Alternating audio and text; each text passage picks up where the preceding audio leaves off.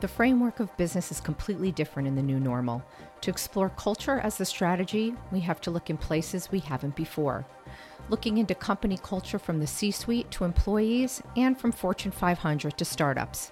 It's time to understand the human side of company culture and the new shape it is taking. This is The Conversation on Culture Factor 2.0, and I'm your host, Holly Shannon. Hi, I wanted to share something with my community. When I started podcasting, I had zero experience, and over the past year, Culture Factor has grown. I wanted to replicate the success and create other podcasts. So I went about creating a step-by-step book that I could use again when the time came. But then I realized it should be for everyone, because maybe you want to start a podcast for personal reasons or professional ones. The book is Zero to Podcast. And like the name, it's designed to help you go from your idea to iTunes. There are 12 easy to follow chapters. You can make it a reality in a short time frame and with little or no money. And it is for the technically challenged as well as the technically proficient with zero podcasting knowledge. It is coming to Amazon this January, and I hope you'll start your journey soon with Zero to Podcast and me, Holly Shannon. Nick Sharma is the CEO of Sharma Brands, a strategic initiatives firm working with a wide range of brands to help grow and scale revenue across digital platforms. Nick is one of Adweek's young and influential, a Forbes 30 Under 30, and an investor and advisor to some of the fastest growing brands in commerce. His work with hypergrowth brands like Hint Water, Pill Club, and Judy has resulted in new strategies, milestones, and millions of dollars in additional revenue for the companies. He has a keen eye for sociological advancements in culture and a data-driven mind for what works and what doesn't in a rapidly changing environment. We live in a world where data is abundant, but what we do with that data is where Nick thrives. The balance between research, content, distribution, and unknowns is his juggling act. And today, we have Nick Sharma on Culture Factor 2.0. So welcome to Culture Factor 2.0, Nick Sharma. How are you today? Thank you so much. I'm excited to be here. I'm doing great. It's a little cloudy in New York, but it's a Monday, so I'm fired up and ready. Yeah, we were all just saying how 2021 has really started off with quite a bang. It feels like a full calendar year has gone by in 1 week, right? 100%. So I wanted to dive into something that I spoke of in the start of this in the intro. You're sort of a unique brand, Sharma Brands, and I feel like company culture is less about your team in-house. I know that you have an agile team that works really well, but it seems to me that company culture is actually happening amongst the relationships that you have with the brands that you help grow, that it becomes very intimate. Like you start with them. I'll let you walk through this, that you start with them from pre-launch on and how that relationship evolves. But it sounds to me as though they rely on you as such an integral part of their team that the relationship feels almost like you are a company together for the period of time you work together, and company culture is built within the framework of that. So I'll let you fly from there. Yeah, we partner up with brands, and the ones that do start initially, I think we are definitely a huge part of the company culture. Um, we have brands that we work with initially that will have anywhere from, just the founder working at the company all the way to maybe 4 or 5 people. And, my team is about 10 or 11 people, but we're probably 3 or 4 people in total that are, always in touch with the brands we work with. And so, whether it be in our Slack groups, whether it be over iMessage chains, Zoom calls, email threads, the way that we introduce and represent them to vendors and other companies we work with, it's definitely a huge part of the company culture. Do you feel then that, and if actually, I'm going to ask you to walk back a little bit. Can you share with us how a lot of these relationships start? Because brands reach out to you. You start at the very beginning stage with them, right? Like with Correct. pre-launch. And can you walk us through like how that evolves, like how it may start there? I think, you said you take them through launch and so forth, but can I ask you to share with everybody how that relationship goes and how far it actually can go with a client? Definitely. I mean, our sweet spot, I would say, is coming in to brands and helping them identify opportunities where there are, or areas where there are clear opportunities for growth. So, we work with companies usually in three types: either brands that are pre-launch, they come to us and they have a brand identity developed, they have products developed and ready to go. And they basically come to us and say, look, we've got this brand, we've got this product. We want to launch this, but we need your help because while everything is good to go for launch, we need help generating buzz. We need help, developing creative, building a website that is extremely conversion friendly. And we are essentially looking to you for, to be an outsourced CMO.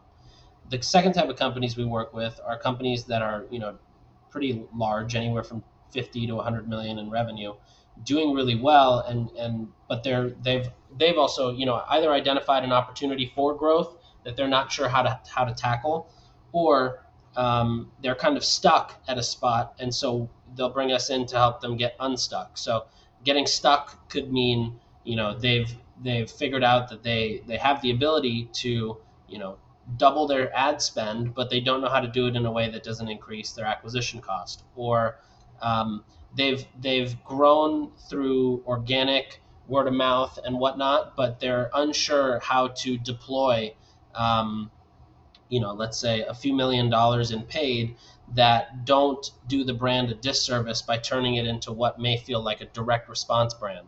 And so we'll come in and help them solve for those problems. The third type of brand, which, was a big focus last year, were companies that are, multi-$100 million revenue retail companies that are now looking, to go and get their direct to consumer presence online and flushed out. And so in all three cases, we work with them pretty closely. And now, after explaining that, I apologize. I forget what your original question was. No, I was just trying to understand, and to help the listeners to understand at all the different phases that you work with your customers and how that has you actually develop a company culture with them in a way, because you start at pre-launch and you go to the end of the Series A, but then you might Right. go involved later on as you Sure. ideate on new ideas, new products, new verticals, and so forth. So I just was it seems to me that you even though you might only be like an on the spot CMO, you're creating a unique relationship. So the Totally. culture is growing. So I just want to understand, like, what is culture part of your strategy? Maybe by accident. Yeah, I mean, culture is definitely a huge part of the strategy. I think, like you mentioned, Hydrant's a good example of a company where we worked with them from seed to the end of Series A. I personally became very close with the two founders, Jay and John, and they almost became, like family, you could say. A little cheesy, but I think it's pretty accurate. Jay and John and I still text pretty often or communicate regularly. But then even further than that, then they still live in our company Slack. So at any time, we have channels with everybody we work with, as well as with vendors, and so it allows us to really develop good culture with companies we work with, or vendors we work with often. So, for example, there's an SMS company we work with closely called Postscript that we have a very good relationship with, and I credit a lot of that due to the ability that we communicate probably on a daily basis through Slack. Even if it's not necessarily for something that we need, it's just, even something as simple as sharing something that might be mutually beneficial, or just even saying hi. But with the cultures with the companies, Judy's a great example where Judy, we've been a part of Judy since probably November of 2019, aiming for a launch at the end of January. And we typically stay on for 3 to 6 months, but Judy was kind of a special case where there was such a good culture alignment between the Judy team and my team. My guess is that we'll be working with Judy and up until this, the company exits in some capacity. And so there definitely are, cases like that where we work with companies for a much longer time because the culture and the fit is so good, and it becomes a winning situation for everybody. Um, and then even the opposite, where for example, we work with a beverage brand called Barcode, which is launching, I believe, mid or end of next month in February. And I've known the founder for well over a year now, just by chatting back and forth and seeing his progress kind of come to life. But that's an interesting one where just kind of helping him here and there, over a year pre-launch, has then developed into something where he says, we want to now hire your company to help us do the launch and execute the launch. And so, now we started working with them formally this month. But for the last year, it had just been, basically my team and his team on a text chain or email chains, helping out where we can. Because I personally, recognize the value that having a good culture like that, or creating a good culture like that that's helpful and favored towards founders, will pay off eventually. And in this case, it you could consider the payoff as working together or them hiring us. But I genuinely think that the payoff is actually going to be the privilege of working with them in a much longer capacity, through the launch, and hopefully also to a point where he exits the company. Wow, that's a beautiful story, actually. I love how your partnerships have turned into really special relationships, not, sales and relationships, and it gets said a lot, but it sounds like you're almost creating little micro families within the Sharma brands. Yeah, I mean, anybody who knows me knows that I personally very much hate transactional relationships. It's not something that I like. And so, even when people, um, people want to work with us, and it seems like something that is transactional, or the team that's hiring us, or the founders or whatever, they don't seem like people that we'd want to grab beers with in 6 months, after finishing working together. Then it's usually just not the right fit. I mean, my team is also so small that I have to be very cognizant as a leader what kind of culture or vibes am I bringing into my company, right? Because we're going to now work with these companies, and essentially, you could say, if we're launching a brand, you could say it's like delivering their baby. And so we want to make sure that both from a business standpoint, but also just a culture standpoint, that we really like the people we're working with. We really love the products that they're bringing out into the wild. We really believe that the products that they're putting out are going to help, a lot of people. I mean, one reason I always tell people I loved working at Hintwater was because I felt like on a daily basis I could help, thousands of people kick their soda habit and get better every day. And so, and that was a big part of the culture there too. So I think for me, coming out of that culture, and just wanting to continue to help people, I think it's hugely important that when we work with brands or work with companies, or even just, even vendors that we work with, we make sure that their cultures, their values, their incentives, are very much aligned with ours, which are obviously helping the end consumer. Well, anybody who follows my show knows that I love Kara Golden from Hint because I had her on here. But it's so interesting to me that you are also protective of your team, that you want to make sure that there's going to be uh, a, that they'd be able to blend well and work well together, and that it wouldn't damage your company culture by working with another team. From a leadership position, I love that you do that. I wish, we saw that across the board. A lot of people will say things like that, like I always say, for the optics, but it sounds like you really are taking it to heart. Like, you want to make sure that your team is protected. Totally. And I mean, even for me, like the team, everybody that I work with are people I've worked with for a long time, and um, personally, as a friend, I'm also very protective of who my team is talking to, and that it's not making them upset or stressed or angry on a daily basis.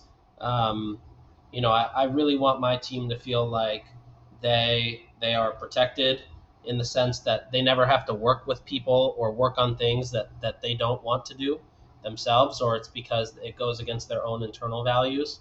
Um, so I think that's kind of where a lot of that stems from. Do you nurture your team to be more act more like a team or as entrepreneurs? Like, do you set them off on their own to grow individually, or do you find that they thrive more as a team? I would actually say probably more of the intrapreneurs. Um, and I say that because I think when I hire people, it's really about finding people who I think are also real hustlers. Obviously, working in a smaller team environment, it's hard for if you don't have somebody who's not an entrepreneur, which is also there's nothing wrong with that, but then you need the right infrastructure in place so that person is also set up for success, right? So if you have somebody who's very much an executor but not maybe a self-starter, then you also need somebody who is that self-starter to then guide or direct that person. Right now, the way we've set up the company is basically that everybody themselves is kind of an entrepreneur in the sense that they are self-starters. They do the execution work as well. We have tons of check-ins and whatnot. We're obviously on Slack and communicating at all times, but Monday morning we have a one big to-do list that we go through every week as a team. Tasks are basically assigned, or people say, hey, I want to work on that, and everybody just kind of gets started on it. So I would say entrepreneurs definitely. There's also a great one thing I love is that the team is really good about saying, I want to work on this, or we have one girl here named Bailey who she loves working with Judy, which is one of our clients, and so she'll just come up with ideas and say, what, I'm going to do this, or hey, you know what, maybe we need a website redesign. I'm just going to go ahead and design the site, and I'll have a draft over to you by next Monday. And so I think definitely we've created a good culture of entrepreneurship over here, you could say. That sounds amazing. I love how they can take the lead like that. That's one of the things that it's kind of how I've rebranded this show, because I really feel that 2020 changed a lot of things for a lot of companies and a lot of people. And I think that people are leading from very different places within the organization, up and down, um, and it's very obvious now and acceptable. Before, I don't think it was as much when we were in buildings that really created a visual hierarchy, where you could see the penthouse at that top suite and nothing, everybody was just like a soldier underneath. Right. I think we're really seeing a difference now, and I feel like actually 2020 was the impetus to that. Just personally, I feel that way. Yeah, I mean, when I was at Hint, I used to always say 9 to 5 is when I work for my team, and then 5 to 9 is when I get to do everything else that I needed to do. Hmm, that's interesting. I have an idea for Hint. I guess I can't really voice that here. I'm going to tell you later Okay. because I really like Kara. So one of the things I wanted to ask you, in the intro, it's clear that data is where you thrive, right? You really love the world of that, and it helps you to be very strategic. Um, I had recently read a book by Rashad Tabakawala. I'm not going to assume that you read that yet, but you will. No. Calling "Restoring the Soul of Business: Staying Human in the Age of Data and AI." And in there, he does say that it is really important to use data as a tool, but he also talks about um, going with your instincts, like with your gut on a lot of things and not relying only on that. And you strike me from the conversation that we're having that you're very much of that divergent thinker. Like you're looking down at everything. Mhm. And you're taking the data, but you're also building in your relationship with the people, so that you can actually activate the gut in a lot of your decisions. I'm not sure I'm articulating that quite the way I want to, but um, I feel like you have your finger on the pulse of trends and zeitgeist because you're working so closely Mhm. with your clients and seeing how you could grow them. Is that how you work, or am I just riffing here? No, that's definitely it. I actually think that one of the biggest advantages that we have is the fact that we are so plugged in. So, relative to the things that we do. So when it comes to, whether it be Facebook ads or when it comes to, um, you know, a good analytics platform, we're insanely plugged into the sense that like we talk with people from Facebook on a daily basis. We talk, I've invested in a lot of companies as well, which also kind of creates a good advantage for us because we get first party access to the team members at analytics companies and different vendors, which give us insights that could then better help us service our clients. When it comes to influencer marketing and doing that well, it's because we have a lot of people that we talk to on a daily basis who are big influencers who can tell us the things that they like and they don't like about working with brands so that we can be better when we work with them on behalf of our clients. um, Even same thing I would say with actually I would say it across a lot of the things. For example, we just lit up a out of home test for Judy, which is an emergency kit brand, and we were able to do that because we're extremely plugged in with the media buyers at the out of home companies who are basically looking for a last minute fill. Um, and so, it is kind of an art and the science in the sense that you can't just have the skills and the tactical know-how. You also have to have the relationships developed and that culture built to where, I wouldn't have gotten those billboards if somebody didn't reach out to me because of a prior relationship we had already developed. Um, and we wouldn't be able to make those billboards if we didn't have the tactical know-how. So I think a lot of these things require both, but it also becomes an advantage for us because I think it's also quite rare. It is. I think there are people who drive down the road of data, and there's people who drive down the road of just flying by the seat of their pants, using their gut, using their intuition. It's so great that you're able to do a blend of both and have the trust of your partners, your brands, to allow you to behave that way. Yeah. So I think that's really great. So that actually makes me want to ask you what was going to be some of my last little throw down questions that are just give us a taste of you. But what trends do you see in 2021 in products or services?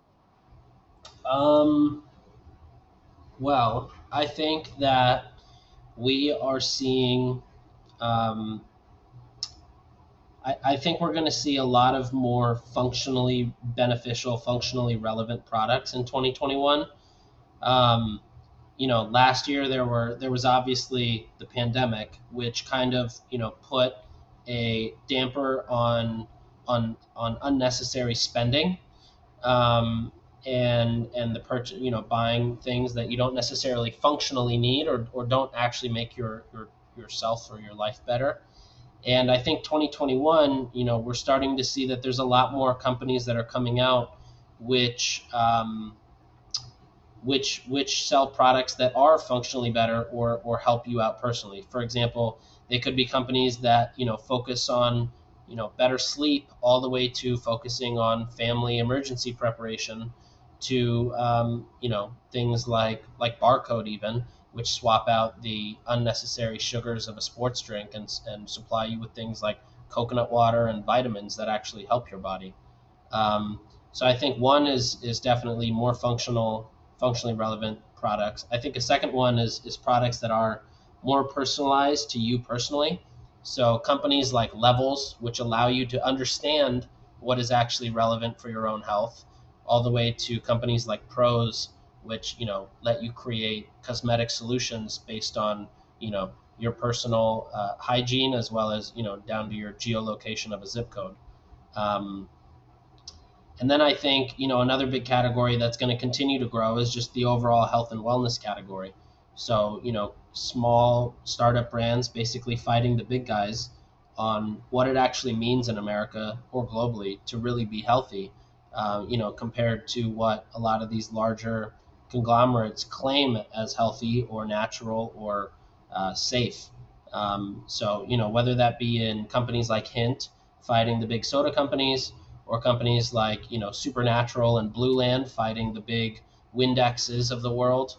I think there's going to be a lot of breakthrough in the health and wellness category. I actually agree with you, and I'm really happy to see that happen. I'm a bit of a health nut. Probably drives people a little bit crazy, at least people in my life. Yeah. But it's so nice. I always say I'm probably the worst person at a party because like I look at the soda and I'm like, oh my God, you're killing me. Are we still serving that? But yeah, Yeah, I don't think I've had a real soda in, probably in about 5 years. Yeah. For me, I'm going to say it's longer. I think probably now, like it's just like bubbly water that has the flavor of it is probably the closest thing I get to it. Yeah. Yeah, I think a lot of people have moved away from that. I think we're all looking at, just taking care of ourselves better. But I love how you see those trends because I'm all about the health field. So anything growing in that area, I'm pretty happy about. Um, do you have a favorite product that you don't represent? 100% I do. Let me just think really quick. Um, I put you one on of the them, spot. yeah, I would say one of them that I really love, that I met the founders and instantly fell in love with the founders, and then I got the product and loved the product. Is It's called Three Ships Beauty. It's a Canadian cosmetics brand. They do everything from serums to face masks to lip exfoliators to cleansers. The ingredients are incredibly high quality, and I'm just a huge fan of Connie and Laura, the two founders. Um, that's definitely one. Another one I would say that I really love is probably Olipop. They're kind of creating these prebiotic beverages, which are essentially soda alternatives, and their vintage cola to me tastes exactly like a can of Coca-Cola, but it's obviously not coming in with a pound of sugar. It's got, I think, 2 grams of sugar, and it's got prebiotics in it. It's a really good beverage. Those are probably the two immediate ones that come to mind. And then one last one that I think is really doing good work is called Birdie. It's essentially a personal safety alarm for women. So at any time you have this on your keys, if you feel endangered, you just basically pull this out of your keys, and it sounds a really loud alarm to basically get all eyes on you. That's really cool. I'm curious, the beauty collection, is it clean beauty? Because I It know is that's all the trend. plant. Oh, It's nice. 100% plant based and natural. Yeah, it's very clean. It's so good. The lip exfoliator is pina colada flavored, and a lot of times I just keep rubbing my lips together because it tastes so good. Um, and I've definitely swallowed some, but I can assure you it's very clean. I'm guilty of creating a lip exfoliator at one point in time, Yeah, but then I went down a different road. I think I'm a serial reluctant entrepreneur. Keep starting some things, but I never go to market. yeah, Um, so this is really great. I really just wanted people to learn all about Sharma Brands. I think what you're doing is really unique, and I love digging in and pulling out company culture wherever it's happening and however it's happening in its strange permutations in 2021. So I love that we are highlighting how company culture can live within partnerships. totally. I mean, I think also we did a really fun collaboration we were working on the digital side for Poo-Pourri as well as for Judy at the same time last year, and we put together this fun collab called the Judy for Your Booty Kit. And it really came about because I would say the culture between my team and the Poo-Pourri team was so strong that we could just riff on ideas and come up with wacky ideas. And then, we brought the idea to the Judy team, and that was also passed by them. And then we all got on the phone, and there was just great alignment there, culturally and how we want to treat our customers. So yeah, just another good example of culture leading to, yet another successful collaboration. That's amazing. I'm actually going to end on that note. I'm not going to ask you any other questions. I think that's just a beautiful display of that. Nick, thank you so much for coming on Culture Factor 2.0. This was really great. And I'm going to put in the show notes, how to contact you so that if anybody wants to work with you. Love it. Thank you for having me. You're welcome.